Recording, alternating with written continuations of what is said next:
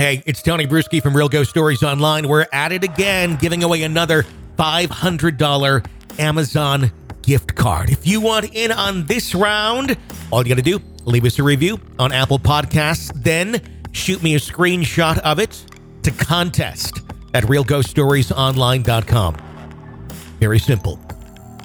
Leave the review, Apple Podcasts, screenshot, send it to contest at realghoststoriesonline.com. That's it. You're entered. Very soon, another person's going to win a $500 Amazon gift card as a thank you for that review. Go ahead. Leave it now. Takes like 4 seconds. We greatly appreciate it. And good luck. This is a Real Ghost Stories Online Extra. This is John from Rhode Island. First of all, just want to say you guys are wonderful. Been listening for at least a year, I want to say. Love all the stories. Not a EPP yet, but it's definitely something that I will be looking into doing in the future when I am able to do it. Back in July 2011, I lost my brother to a heart attack. I want to start off by saying that after that happened, I experienced a few things that I can't explain, to say the least. The night, when my brother passed away was, I'm actually not really clear as to what time of the day he passed away, but my mother was the one who actually found my brother dead in his bedroom. That night, I was at my mother's house, and I was using the bathroom, and the door opened. And now this is a door that actually latches, so it was one of the situations where it opened, and I couldn't explain as to why or how. Now, I had obviously grew up in this house, and this had never happened before. But okay, that was just the beginning of the experiences that I had after he passed away. He had a Lincoln Town Car, 99 Lincoln Town Car. At the time when he passed away, I had a Toyota Camry, 1992.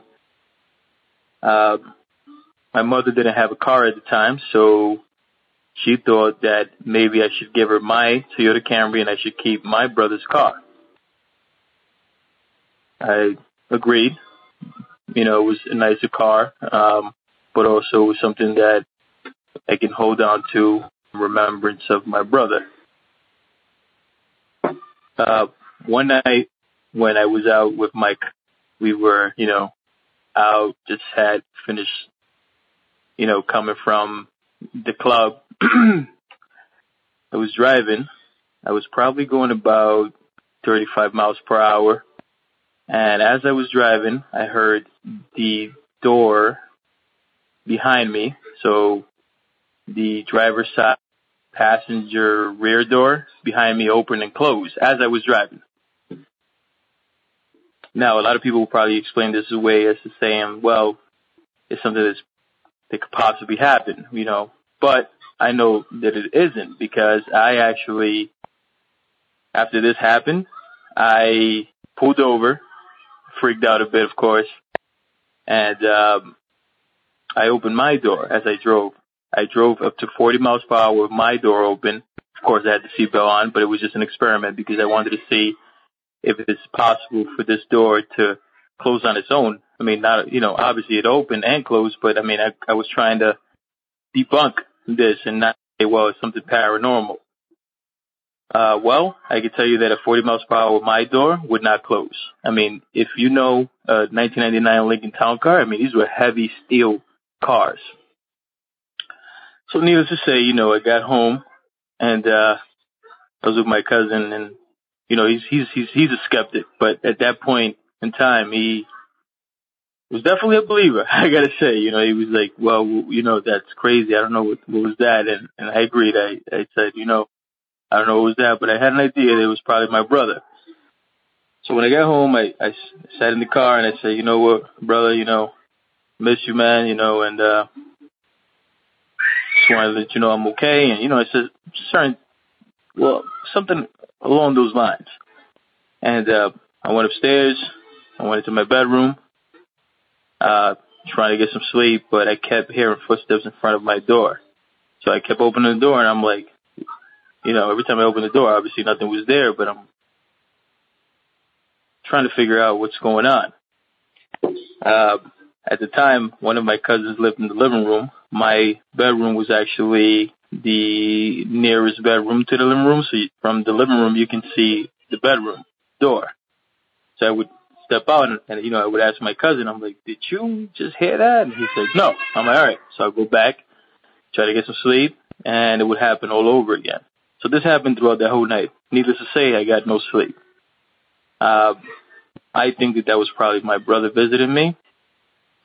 Other things happened after he passed away. There was a time when I was looking at the TV, which was a TV that he used to own while he was alive, and I'd seen his face in the exterior of the screen where the black panels would be. So right next to the screen, but just enough where it's kind of shiny, where you can kind of like see a reflection there. And I saw his face, and I looked back into the closet, and I looked back into the TV, and I didn't see the face anymore. But that's just a little bit. I mean, I've experienced a lot more throughout my life. I wouldn't call myself sensitive or anything like that. I can definitely pick up bad vibes and good vibes when I'm in places I know that there's something that I can't explain. Is the way that, because of the way that I'm feeling. But another time I had somebody sit on my bed while I was sleeping. Obviously, I turned around, nothing was there. But that's just really the beginning. I mean, I've experienced a lot throughout my life. I mean, I really have. I mean, this goes back to, way back. But I won't take any more of your time. My name is John from Rhode Island. Again, you guys are great. I know your book is out. I actually seen it today on Amazon. I am going to purchase the Kindle version. I figure that's the least I can do since I'm not an EPP yet, to at least support what you guys do. And again, I'm forever grateful for your show, and continue doing what you guys do. You guys are awesome, and love you guys, and take care, and hope you have a great day or great evening or great afternoon. You take care now. If you want more real ghost stories and access to the world's largest audio archive of ghost stories, become an extra podcast person, an EPP. Sign up now at ghostpodcast.com or patreon.com/realghoststories.